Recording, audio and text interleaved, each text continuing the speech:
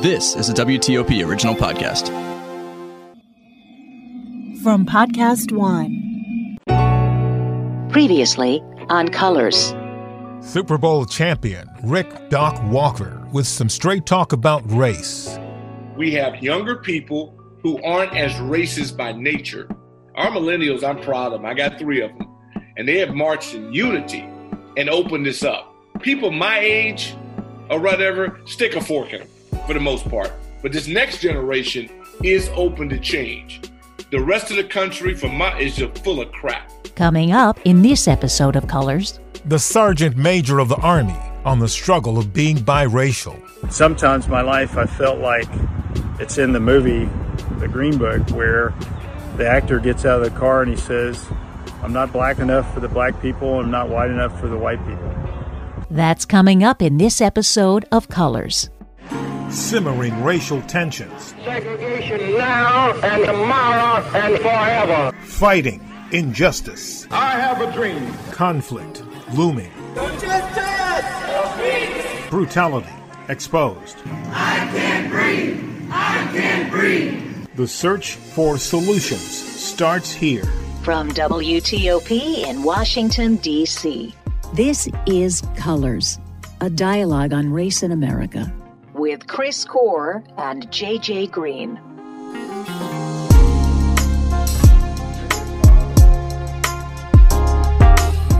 I'm Chris Core, and I'm white. I'm J.J. Green, and I'm black. We have got an awesome guest today on our show, and I am really honored and happy that we were able to have this individual on our show today. It's the Sergeant Major of the Army, Michael Grinston. He was sworn in as the 16th Sergeant Major of the Army in August of 2019, and he's held every enlisted leadership position in artillery, ranging from cannon crew member to Sergeant Major. And his awards decorations include the Army Distinguished Service Medal, Defense Superior Service Medal, Legion of Merit, Bronze Star with Valor, Bronze Star Medal, and on and on and on. This is a great opportunity for us to do exactly what Colors is all about. What we're trying to do is encourage dialogue between the races, different races, all different races. And Sergeant Major of the Army, Michael Grinston, is the perfect voice for that. And here's why he's the perfect voice. A tweet that he sent out on June 5th says it all. In our Army, we have to trust and understand one another. We have to be willing to tell our stories. Here's part of my story. I was born in 1968. My father was black. My mother was white. When I was 3, they divorced, and I moved to Alabama. Racial identity is something that I struggle with my entire life. Coming to grips with both sides of my identity, at one point I decided I would put black on the form. And at that time, I only had 2 choices. So I handed the form that I was given to the lady, and she said, "That's not funny." I said, "What are you talking about?" She said, "You shouldn't mark that." I said, "Well," I explained to her I was black and white, and I didn't have too many choices for anything else on that form. Sometimes in my life, I felt like it's in the movie The Green Book, where the actor gets out of the car and he says, "I'm not black enough for the black people, I'm not white enough for the white people." That's my story. That is really powerful. Sergeant Major, first, let me just welcome you to the show. Yeah, thanks, JJ, for having me. I'm really proud to be here. Yeah. Reading those awards, I kind of go, wow, who's that guy? Well, it's you. So let me just say something to start this off. I was listening to a tweet. This was another tweet, a different tweet from the one we just heard. Right now, our nation and our Army are struggling with racial inequalities. Soldiers and leaders are struggling with this difficult topic. Now is the time for us to listen to each other and, when necessary, take the appropriate action. Now is the time for us to stand tall for our nation and our Army. I want to ask you to start first. Why did you do that, and what was your thinking in going through that process? Well, first of all, I think we talk to each other, but maybe we're talking past each other. So the first part of that, now is the time to listen. And for maybe the first time in maybe 245 years, that's, how long we've had the Army, to actually listen to what the other person's saying. You can see it in our country. You can see it in our soldiers. We've been saying these things, but maybe we're not receiving all the messages. So that was one, to not actually, there's words coming out, but to actually hear and maybe empathize with the pain of what we're going through. So the first piece is actually listen and try to empathize with what's going on. But then I really wanted to take it even further and to actually take an action. Meaning, once you hear something, don't just, do what we've been doing. Go, yep, that's terrible. Just actually say, hey, this isn't what we need to do, and we need to fix it, whatever this is, and we need to do that now. Don't wait. And then lastly, stand tall for your nation is, I love the Army, and I've been in the Army for 32 years, is that, we are a diverse military. I think on the enlisted side, we've done extremely well. But, I just didn't want to disregard all that.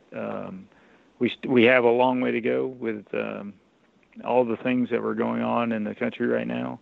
But I still want us to stand tall, be proud of what we've done, but how are we going to move forward? You say that you have had a difficult time your whole life struggling with your racial identity. Can you explain to me why it is a struggle? Well, and if you saw what I said on Twitter, sometimes you're not, white enough for the white people, and sometimes you're not black enough for the black people. That was the struggle, is where do I fit in? I just tried to be the best version of me I could be, regardless of the race. And I think that's what everybody wants. But when you're, a young man growing up in Alabama, you're just like everybody else in the world. You just want to fit in with a group. You love your family, and my family did a wonderful job, and they care for me. I never had any issues with my family. But, you still wanted to fit in with this group, and what group is that?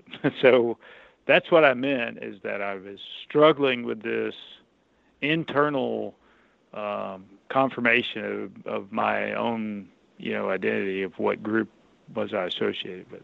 I guess the reason I ask that, I wonder if I just to name three prominent people who are of, or biracial. Barack Obama, I wonder if he's struggled with that his whole life. Rashida Jones, if anybody knows who she is an actress, and Kamala Harris, who, may be the vice presidential candidate. All are mixed race. I wonder if they struggle, or is it something unique to you being in Alabama? Well, in my opinion, once I've gotten a lot of feedback from either the Twitter posts or the CBS show that I did, that there was a lot of people who reached out to me and said, hey, I really appreciate that. And it wasn't just, black and white. It was, I had a friend of mine that I'd known for a long time. He's Korean, but he was adopted, and his parents were white. And he got, people called him, something bad. It was negative. I'm not even going to say it. But, he's like, well, my parents were white, so that's who I grew up with, but I'm Korean. So, again, that struggle. So a lot of people have reached out to me and said, yeah, I was, had similar, questions. And it's just one of those things that, when I said that, several people have reached out to me and said, yeah, they had similar issues. Sergeant Major, just know that this is a place where we understand your situation, and we understand the nuances of it. And Chris's question, about what other people are thinking, that's their thing. But yours is what you said, and we greatly and deeply appreciate what you said on behalf of yourself. And I recognize and understand being, where you are in your position. It may be difficult at some time. But back to what you said before, about taking those necessary actions. It looks as though the military is moving towards a more racially equitable situation. Can you share some insight into what your thinking and knowledge of that movement is? Yeah. First of all, I really like where we're going, and the leadership and what some of the just immediate actions that we did to make it more equitable. First of all, it sounds very simple, but the pictures in the promotion boards, just remove some of those unconscious bias where your records speak out for you, and we don't even know when we do it. I think that's everybody. You look at somebody and you immediately think this, whatever this is, and they haven't even said anything to you. So I think as the Army moves forward, we remove that unconscious bias or that picture, and then it allows us to review the records. And I think that is one of those things that we did immediately, and I'm really proud that we do that. The second one is, taking my own advice was listening. We've got the, Your Voice Matters that we're going to do throughout the installations, but I've already had, at least 10 sessions with junior enlisted soldiers. We're just talking about things that we need to do better. Do I need to do different policies on how we promote folks? So I'm really proud of the things that they're telling me. I'm trying to listen as much as I can. So I want to jump just one really quick follow-up on this as this process is moving its way through the military. Flags and names of installations have been in the news lately. And I'm wondering, how do you view these names, the name changes, and the discussions around changing the names of bases? Yeah. For the names of the bases, clearly it's a lot of controversy. I've talked to some soldiers of different races. Some are extremely passionate about it, and some are just like, I didn't know. So you clearly get the extremes on both sides. You get extremes on both sides, and then you get people that just maybe are just disinterested. But I think we're moving in the right direction. We've recommended, we commission or look at the names of the bases, but that's clearly between the Secretary of Defense, the Secretary of the Army, and the President on whether that commission gets done. So, but the soldiers they're talking to me about it. It's clearly on their minds. I'd like to follow up on what you said about when you're looking at the promotions, taking the photographs out so people don't make any assumptions. I started doing something probably at least a decade ago, and that is when I'm given a form, if it asks for my race, I either ignore it. If there's a choice to say prefer not to answer, I check that. The only time I answer to say that I'm Caucasian or white, I did it for the census because to me that made sense. It's kind of important. And I'll do it for medical reasons. But other than that, I never answer that question anymore. I just, after a while, it started to bother me. It was things that were irrelevant. And I'm like, well, stop talking about that. And sometimes I'd write in American. Is that a good thing to do? Is that on the right side? Or am I just being belligerent? Yeah, of course. I don't unfortunately, I got too many stories about that form and those forms. So, and it just goes on and on. And I'll just give you one, and then I'll give you the answer to your question. My story, and this was recent. I was the Forces Command Sergeant Major, which, has a very large population of the Army. In other words, the job that I held right before getting to this job. And you're right, I had a medical appointment, and there it was again. Now I've had this question on the form forever, and when I first came in the Army 32 years ago, you couldn't do multiple checks. You had a choice. And which one were you going to be today? You was black or white.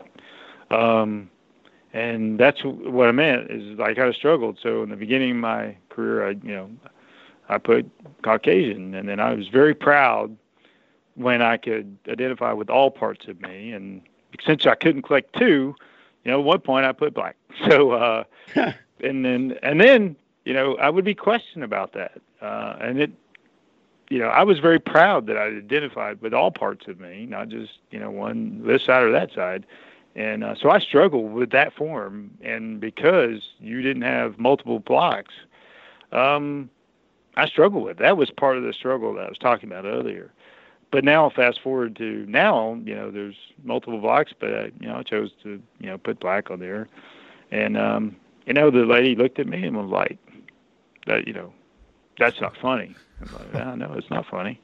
And I said, "My mom's white, my dad's black. What would you like me to put?" And she goes, I was a little sarcastic with it, but she goes, "We'll put other." Oh.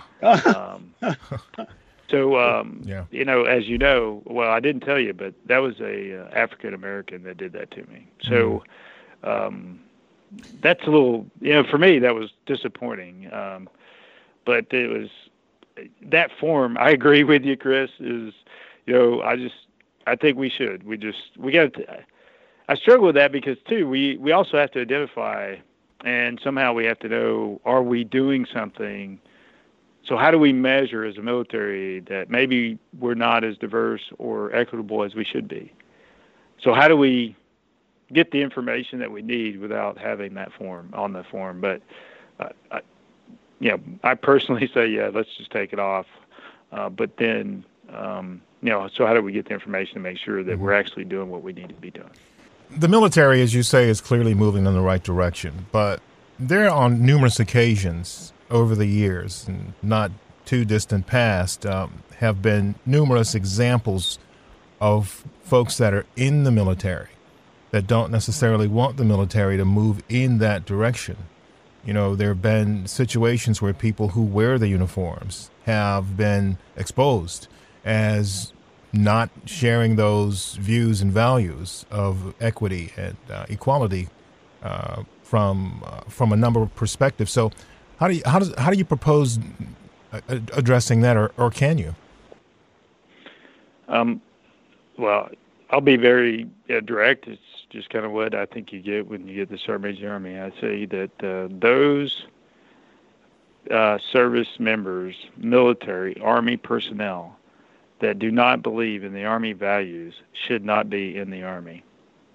And where we find that, I believe we need to take appropriate measures to get them out of the military. That's not what we're about.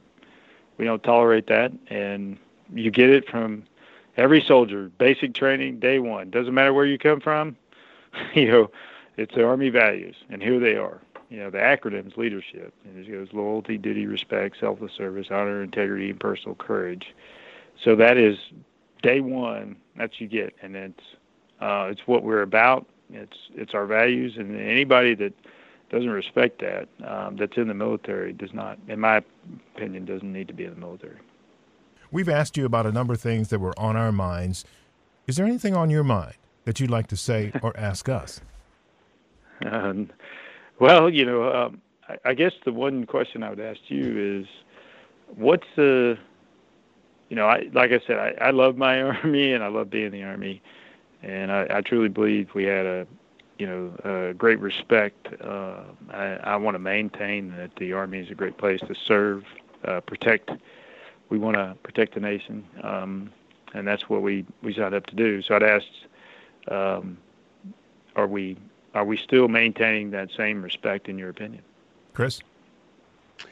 Well, I'm the Pollyanna on the show. No, you're not. No, you're not. Well, I am, and I readily confess that. I tend to see the good in people, and I tend to see I'm an optimist. So I hope so. I think so. I think we've made great strides. We're not perfect yet, but I believe not only in the Army, but just in society in general, that we are moving in a dramatic way that I haven't seen since the civil rights movement in the 60s. Well, to answer the question, let me just first say, Chris is not the only Pollyanna on the show.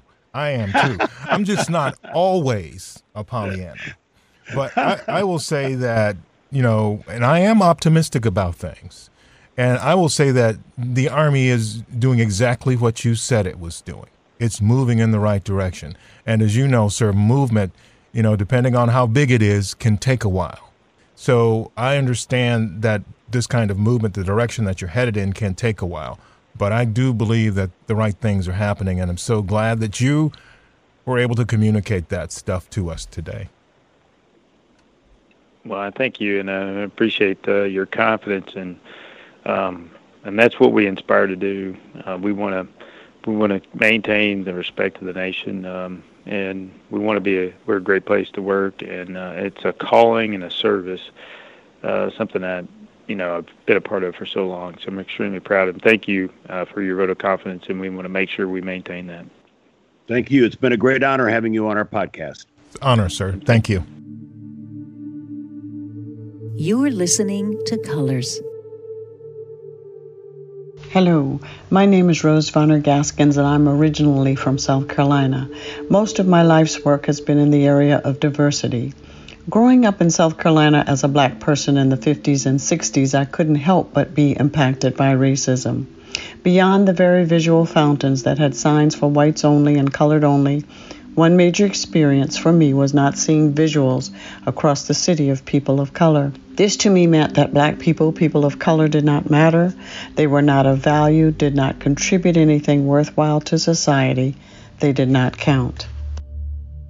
My name is Lars Sindus. I'm an Indian Jamaican living in the United States for the last 25 years. I am a naturalized American citizen. The issue of race has been at the forefront of my existence from whence, as far as I can remember. And it cuts across all bounds. It's not just a white thing, it's a global thing. Even in Jamaica, there are levels of racism in our society, even though you may think that Jamaica is 98% non-white. The problems of racism, the implications of racism exist in our society there. But it's not as bad as here in the United States, where it is overt, it is blatant, it's in your face, it's pretty much everywhere you go.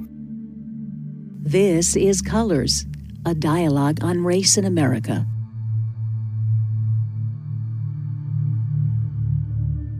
Well, that very interesting interview. And I can you explain this to me, JJ? Because I'm still a little bit unclear. So he said he has struggled his whole life for his racial identity because his mom was white and his dad was black. Why is it so important to establish one's racial identity? As somebody whose parents are both white and I'm white, I never had a struggle with it. I'm not trying to make light of it. I'm just asking, can you explain it to me why that's so important? Well, as somebody who's black with a black father and a black mother, I've never had to deal with that. So I can't answer that question in the definitive context that you may be seeking. But what I can tell you is that I totally understand what the man is saying. He is got two different identities out there, and there are people in both camps that tug on that identity. There's this constant affirmation that's being requested of him for those identities. And from my understanding and from the people that I know and that I've spoken to, it's really difficult to not be accepted by one of your identities or both of them, which you can actually have that issue. So you're constantly struggling with that in every situation you find yourself in. Think about all of the racial situations that any of us find ourselves in now as a person of one race. Well, here's a person of two races who has to balance in his head or her head, because there's plenty of plenty of women who have the same issue. They have to balance in their heads all the time. How's this group going to feel about what I say, what I wear, what I do, where I am? And how's that going to impact what I want to do with my life? And it's not easy at all. Not easy at all. I guess why do you care? Why does one care what other people think? So what are they going to think about if I do this or this? I guess I don't understand why. Why do we care? Well, that is a very good question you ask, but it's not that simple. I mean, a lot of the people that find themselves in this situation are not independently wealthy. They don't have the ability to go off to some island or to some cloistered neighborhood, replete with all of the things that they need to sustain themselves and to be self-sufficient. They have to interact, and they depend on other people who are essentially people with power, who control their jobs, who may control their other parts of their lives. So that's one of the reasons why people have to care what other people think. Now, the issue here is, how far do you go, and at what point do you make a stand? And, everyone is encouraged to make that stand for yourself despite what you're facing. But we have to understand that some people can't make that choice to not care. And we have to respect that. Because, as I mentioned, what they do, what they wear, what they think, what they say, how they look is being judged. And we know this. We might as well just say it. People do that all the time. We judge each other all the time, fairly or unfairly, mostly unfairly, but it happens all the time. And people who find themselves in that kind of situation as a person of multiple races can struggle with that, as the Sergeant Major said, their entire lives, because they're constantly dealing with this judgment. And why do we care about it? Those people who find themselves in the spotlight like that don't have an option, because it's the people that are judging them that put them in that situation. Now, why do people judge? Well, you said it a couple of shows ago. It's just something that we do. It's something also that I think that we really need to take a look at. And it's something that needs constant examination, because we all do it. But we really all need to be more considerate and thoughtful about people of different races who are made up of different races and their struggles on a day-to-day basis. We can't simplify who they are. They are who they are, and we should accept them and love them and treat them as well as we would want to be treated. And just understand that this is a difficult situation. And part of the reason why we talk about this is so we can work our way through it, I guess, my friend. And getting to that point, we have an email from a listener named Larry, and he says, do you have any recommendations or suggestions as to how everyday people start to talk with each other? Any talking to each other templates that you developed so far? I'll think about it a second, but because I'm asking the question, I've thought about it. And the interesting thing is that in order for people to talk about race, you got to feel comfortable. And I've had a lot of black friends in my life, and you're probably the only one that I have felt welcomed me to talk about, or wanted to talk about it, or I felt at ease to talk about it, which is why, we're still friends after a long time. It's something that we both like. And we did almost from the beginning. And it's not that I've not had conversations with others, but it's never been quite the same frank and open and non-judgmental exchange that you and I have had. So perhaps it's, even though we keep saying talk to each other, it seems as if it's harder to do that than I would like to believe. What's your thought? I don't think so. I don't think it's hard at all. I think if you have a friend and that person is a true friend, talk to them, tell them you want to talk about it. And if they're a true friend, they will. If they're not interested, then, maybe the friendship has some growth it needs to make. But you can't just go up to everybody that you consider a friend and just jump into a heavy conversation about this or anything, really. But I do think, though, it really depends on the type of relationship you have with people. And I will say this is something that's very important to me, is to try to take each relationship that I have with everyone, give it the opportunity to grow into something that's, better. We don't have to make things as hard as they seem. Sometimes we make them harder than they really are. If you're a friend, if you're a true friend, then I should be able to talk to you about pretty much anything. Yeah, that's great. That's great. I'm J.J. Green, and I'm black. I'm Chris Core, and I'm white. And this is Colors. If you have a question or a comment, send us an email at thecolorspodcast, one word, @gmail.com. That's thecolorspodcast @gmail.com. Also, you can follow us on Twitter. We're at Podcast Colors. One of the benefits of following us is we have original, unique, and exclusive content there. Stuff that you won't even hear here. So get in touch with us. We'd love to hear from you. Coming up in our next episode of Colors. On a recent cable news program, Milwaukee, Wisconsin was referred to as the most racist city in America, but the former mayor takes issue with that. In 2010, it was rated, according to the Brookings Institute, as the #1 most racist city in the country. But then so were Memphis. They were all in the top 10. Memphis, Detroit, Kansas City, all the ones that have black populations. And it's disgusting. John Norquist says Milwaukee's detractors have got it wrong, and he sets the record straight. That's coming up in our next episode of Colors. Well, as always, before we leave, we like to give thanks to those who've helped us out.